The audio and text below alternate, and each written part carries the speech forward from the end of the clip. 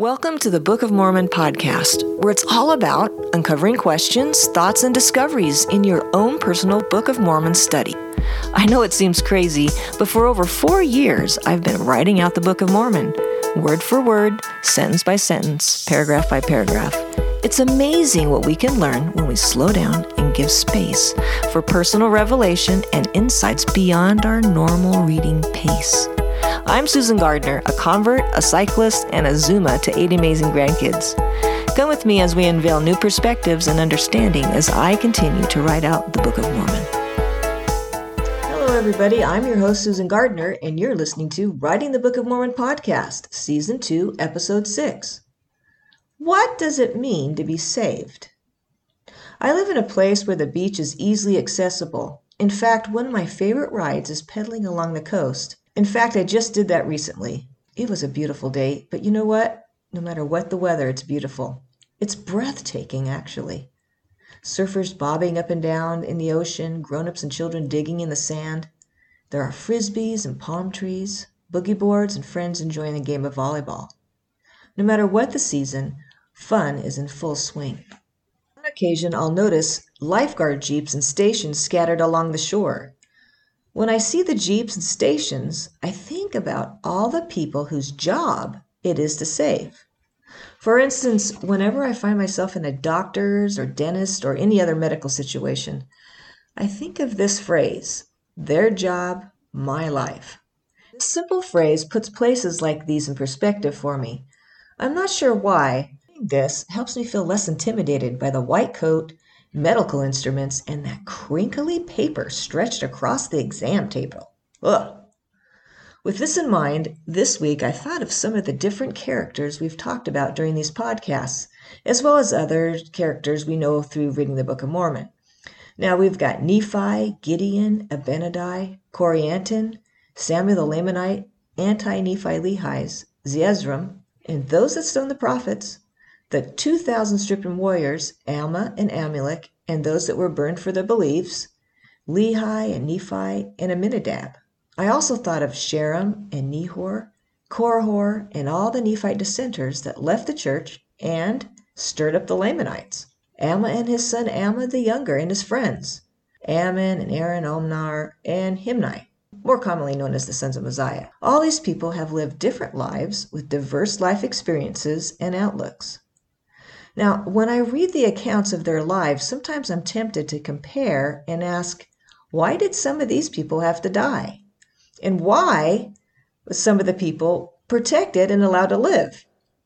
Especially if the person that died was young or good or innocent. Why didn't God save them, I think? Or, I'll admit, if the person was destructive, evil, or bad, and they died, I'd think, good, they got what they deserved.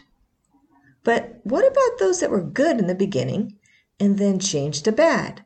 Or those that were bad at the start and then changed to good? I remember as a young mom being careful to cut the cookie exactly in half so that both pieces look like the same. Otherwise, any discrepancies would immediately be detected. I'd soon hear, hey, that one's bigger, or why do they get the bigger piece? That's not fair. Now, when my kids grew up, they soon learned the difference between the same and what is fair. I began to think about similarities in the Book of Mormon. I thought about Abinadi and Samuel the Lamanite, for example. Now, both these righteous prophets were commanded by God to stand and give their witness of the need for repentance and prophesied of future events. Both did all they could to be sure to deliver those messages, and both were successful. However, one was protected from arrows, rocks, and was allowed to escape, and the other was burned to death. That's not fair. The converted Lamanites who changed their names to Anti-Nephi Lehi's buried their weapons and laid prostrate on the ground as their enemies rapidly approached to slay them. Now, compare this group to Alma the younger and his friends, the sons of Mosiah, who were described as going about the church and were the very vilest of sinners. Although opposite in their devotion to God, both found themselves lying prostrate on the ground. The converted group was slaughtered, the other saved. That's not fair. How about the awful irony between the account of Alma and Amulek having to witness the burning of innocent women and children and being told by the Spirit to hold back the power to save them? Then being told by the same Spirit to go help and heal a sick lawyer that played a part in the deaths of those same women and children. What's fair about that? Well, to us mortals, it's not fair at all. Events like these and those similar in our life don't make sense. I've often asked questions like, why do little children get cancer? Why do missionaries die while serving? Why did the early saints suffer so much persecution and death?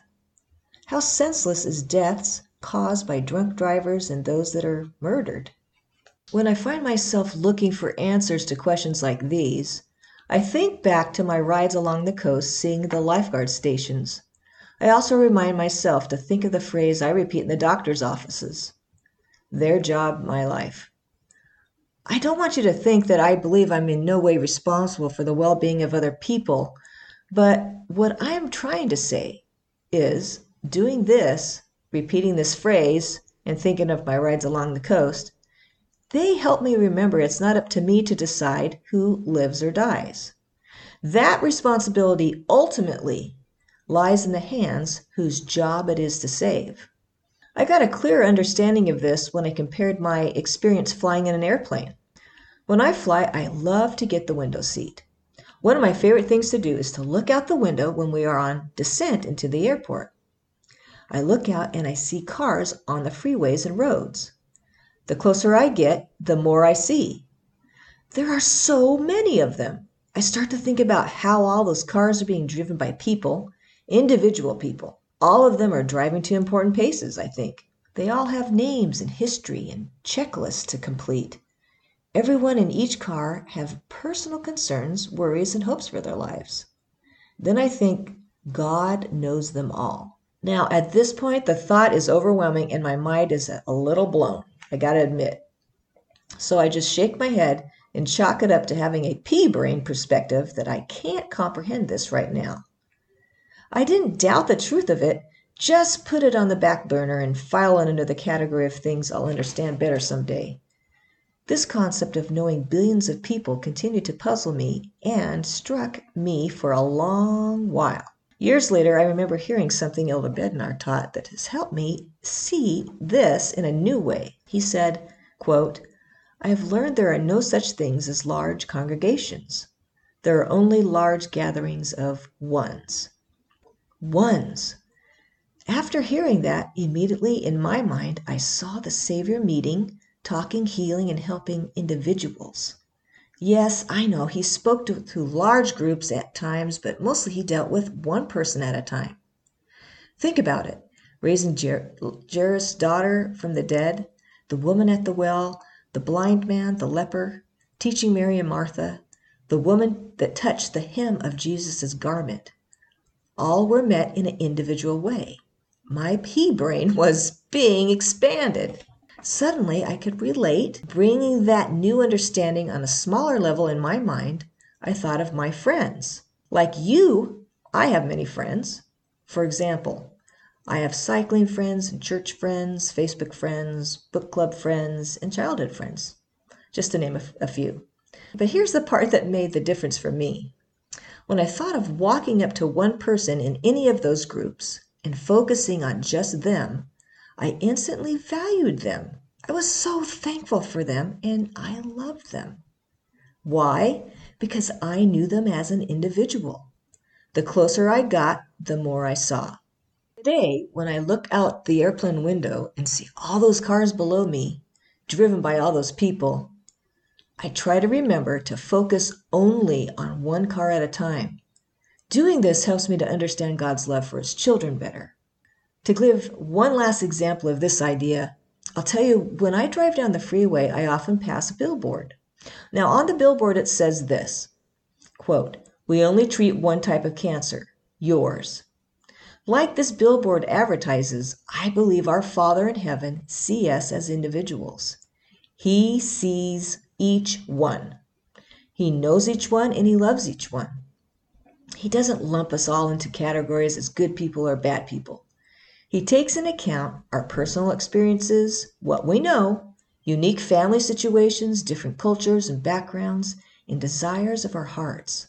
He is the perfect judge.